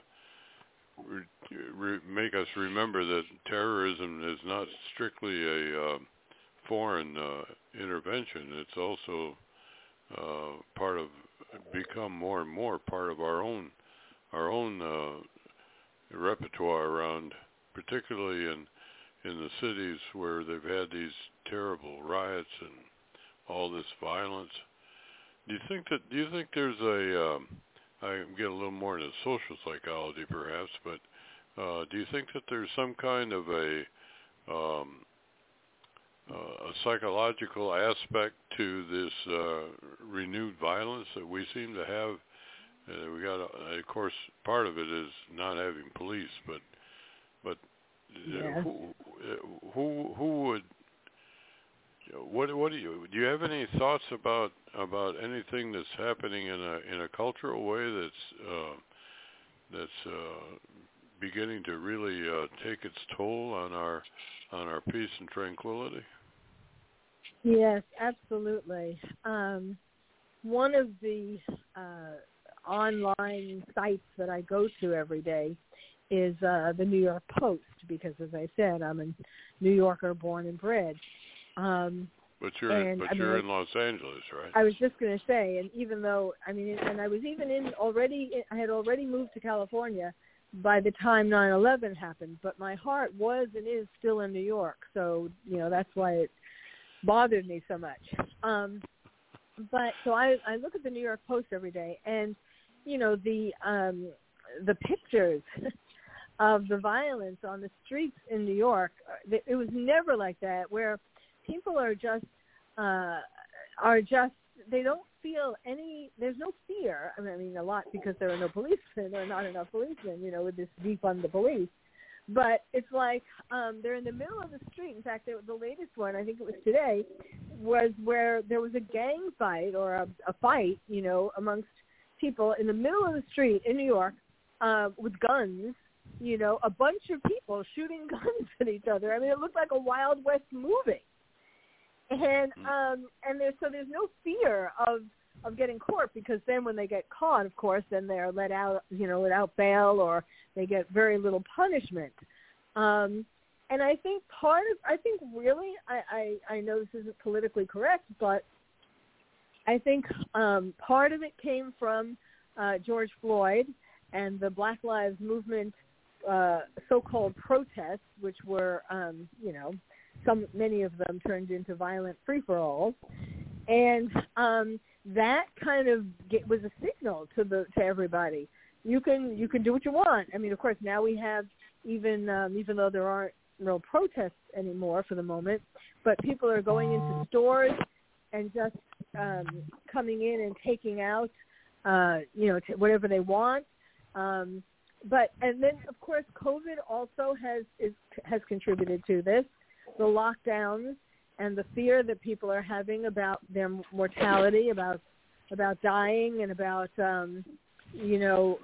feeling like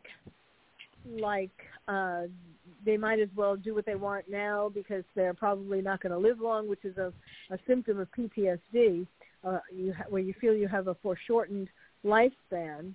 And then, of course, there's a lot of anger. In fact, anger being taken out on nurses and taken out on airline stewardesses or air flight attendants. and teachers and but the world is exploding. The world is exploding, and to go back to Texas, what you were saying with the school shooting, we're going to be having, if school is in session in person this year, we're going to be having more school shootings than ever. And you want to know why? Yep. Because during this lockdown, kids we've all had more time on our hands to one degree or another. And a lot of kids have been spending these extra hours, playing violent video games. And there is certainly enough research that shows that the more hours of violent media you consume, the more aggressive you become.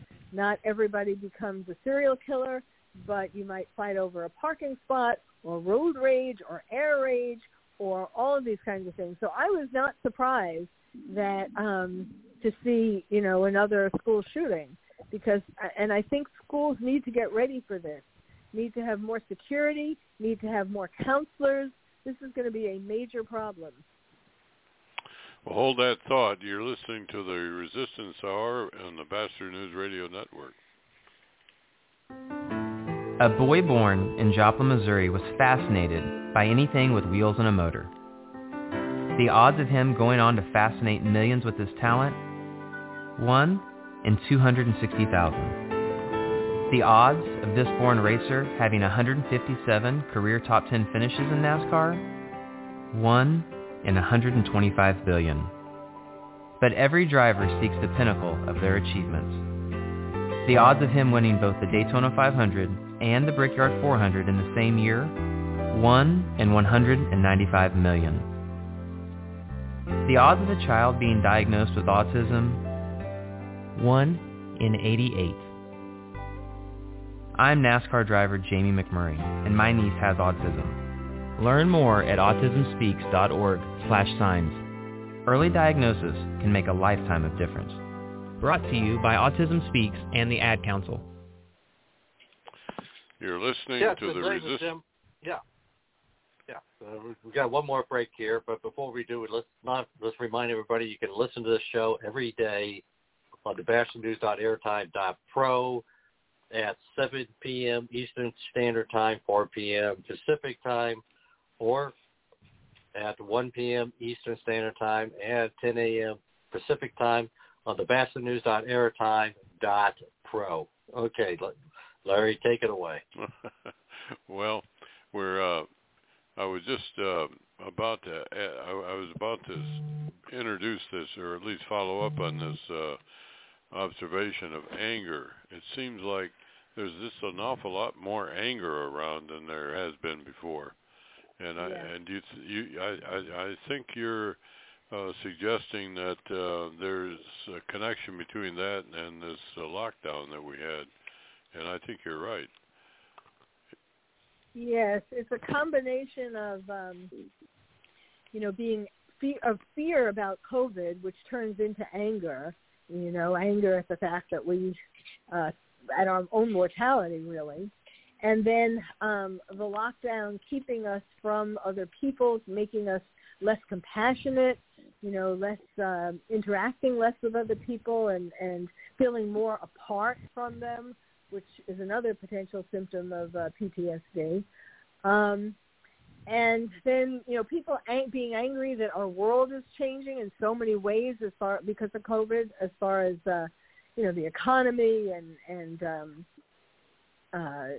different things that, and the vaccines and the whole, controversy and all of that.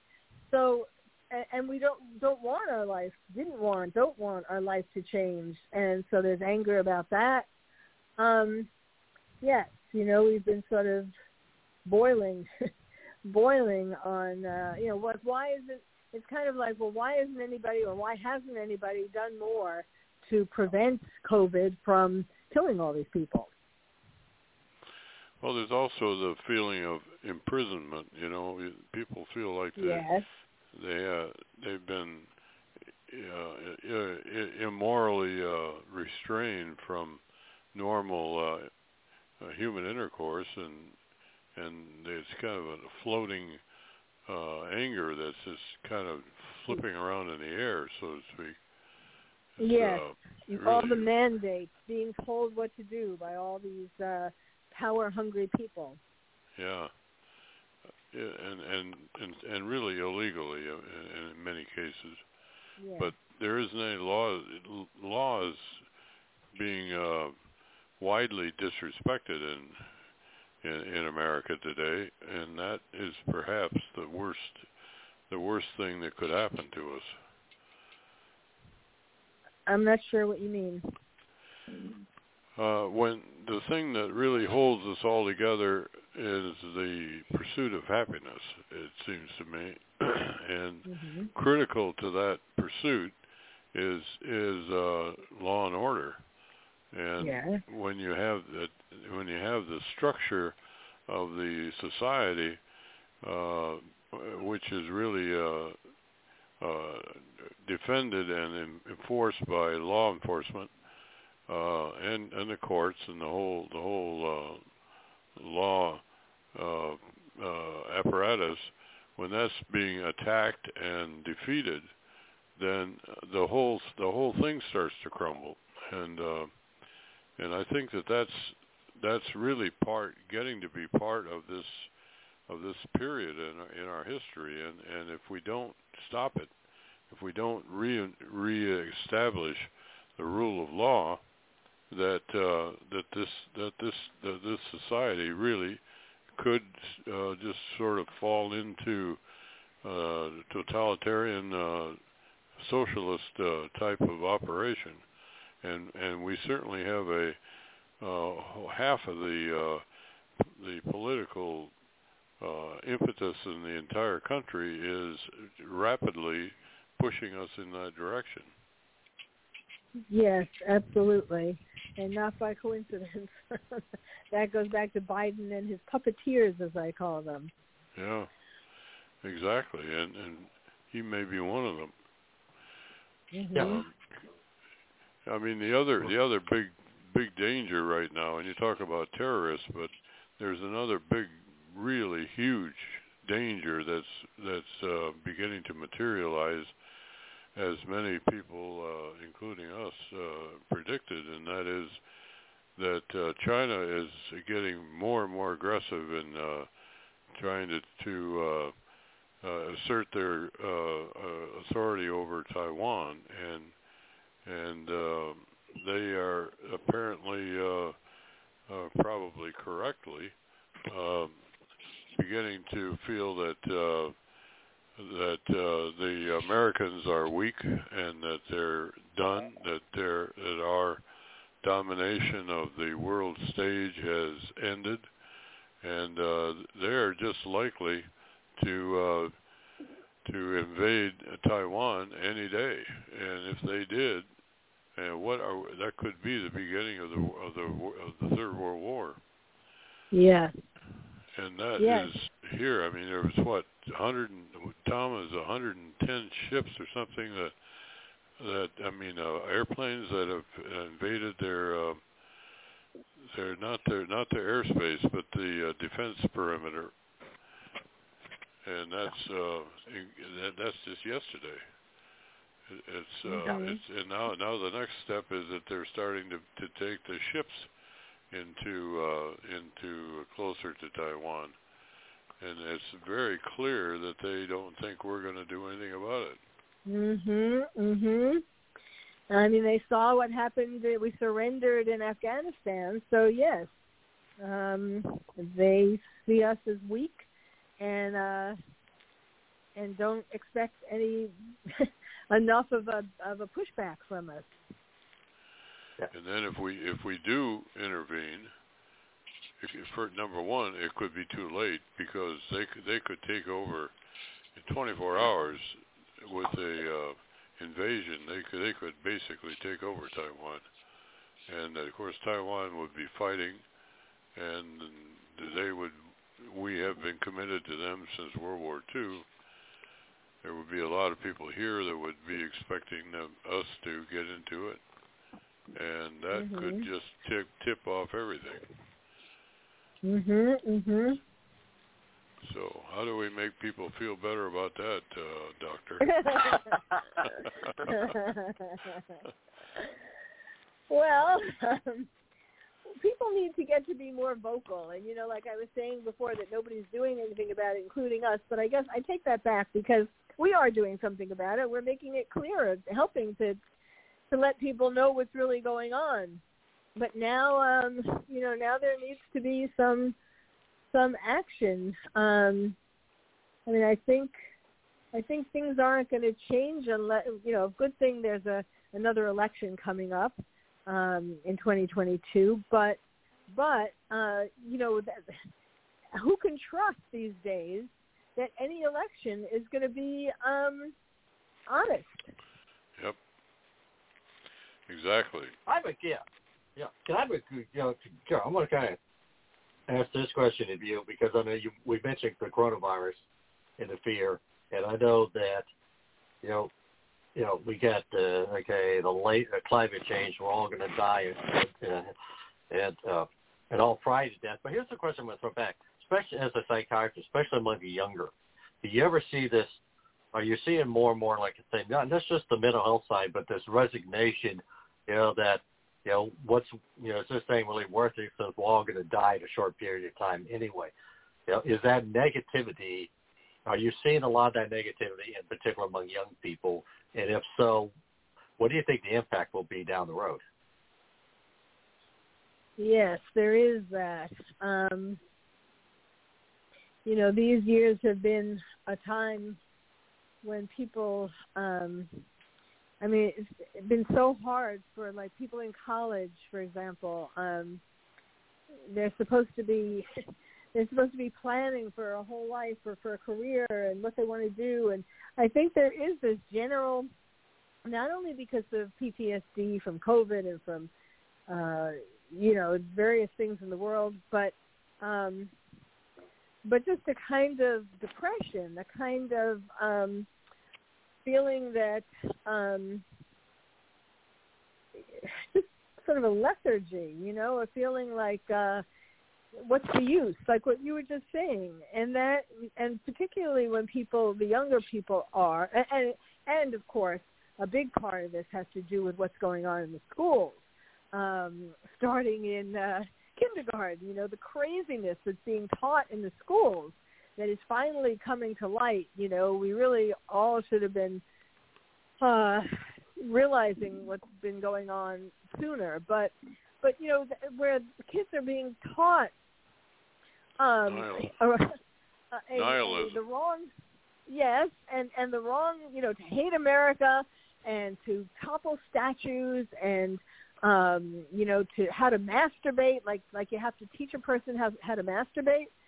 Kids in elementary school are being taught that and taught all kinds of things about trying to just confuse kids about sex and to destroy the American, or not just American, but to destroy the nuclear family.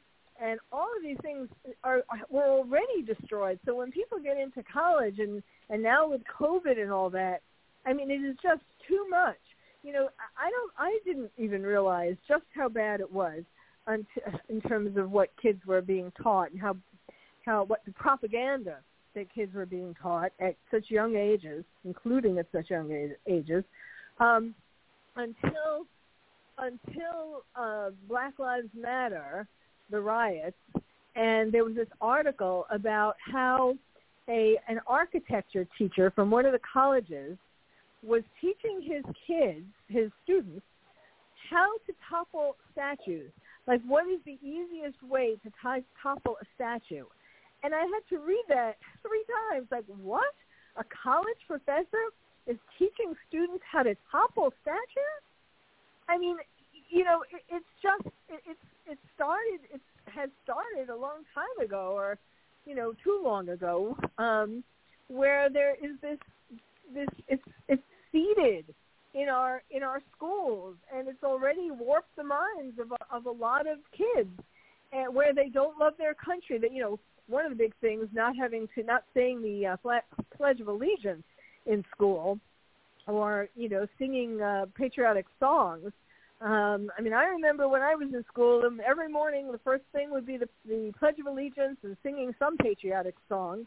And it really made you feel like you were united with your classmates and that you were proud to be an American and that you were so lucky to be in this country and all of that.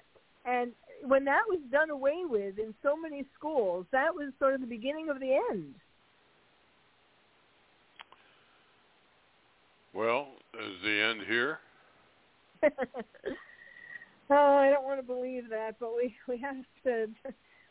We're like behind, we have to, there's a lot more that we have to do. Just an article just the other day about how the FBI is now going to arrest parents who protest against the teachers and the school board. Everything is backwards. Well, I've got one thought that I'm going to share because in the midst of all this trauma, I've been reading a lot about the Civil War, and I'll tell you what, no matter what we're going through now, we are going through nothing like that. That was an amazing story of the survival of the United States ultimately, even in spite of the fact that a whole generation of young men got killed, and a whole section of the country really was in terrible straits for actually 100 years. And if we could come out of that as a country and prosper as much as we did and have, then there's still hope. There's still hope, and we can probably survive this. But boy, we can't do it with our eyes closed and our mouths closed. Yes, I want to believe, of course, that there's hope too. But everybody needs to do something, to take some kind of action, joining some kind of group who, something that you feel strongly about, joining some kind of group that's working on that. But we can't just kind of be sheep. There's such a civil war already, for example, between the vaccinated and the unvaccinated, and there are just so many divisions. We have to come together, and we have to speak out about things that we see are wrong. Well, if we could get the group on our side to do that, I think we would find that there are a lot more of us than any of us think. Yes. And even though we're not well represented in the elite of the country, who are controlling not only our politics but also our communications and our television, everything else. There's more of us than there are of them, and I agree. We've got to start acting like that. We've got to find each other. We're glad we found you tonight. Well, thank you.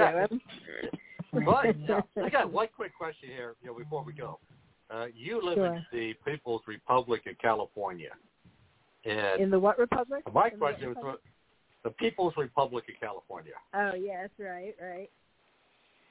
But here's my question, because somebody who's literally in a blue state, where literally a governor can essentially be totally as incompetent as the one you've got presently, win a recall by the margin he did. Do you ever get yourself depressed? What do you do to get yourself psyched to say the battle here in California is not yet over? How do you get yourself through that? Well, there is a group. Yes, there was the attempt at the recall, and unfortunately that failed. But there is a group, who has been trying to make a new California. Who has been working to try to take it away from the way that things, have been going. so I have hope that maybe they're going to work. I was reading something about how there was a poll, and I think the majority or a large number of people wanted to thought that it could work to have to divide the United States into red states and blue states. And I was thinking, well, I'm stuck in a blue state. Well, what do people do who are stuck in the wrong state? You move. Yeah. Well, we're just about out of time, and we want to thank you very much for coming to visit us, and we hope to see you again. And Tom, we're just about out of time, so thank Dr. Carol Lieberman, and God bless America, because man, we need it. Yes, well, thank you for having me.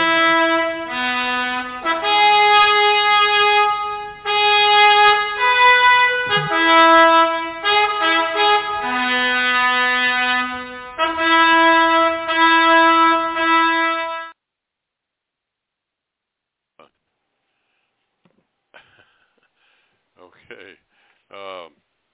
Man, things are really rough. Hold on a second.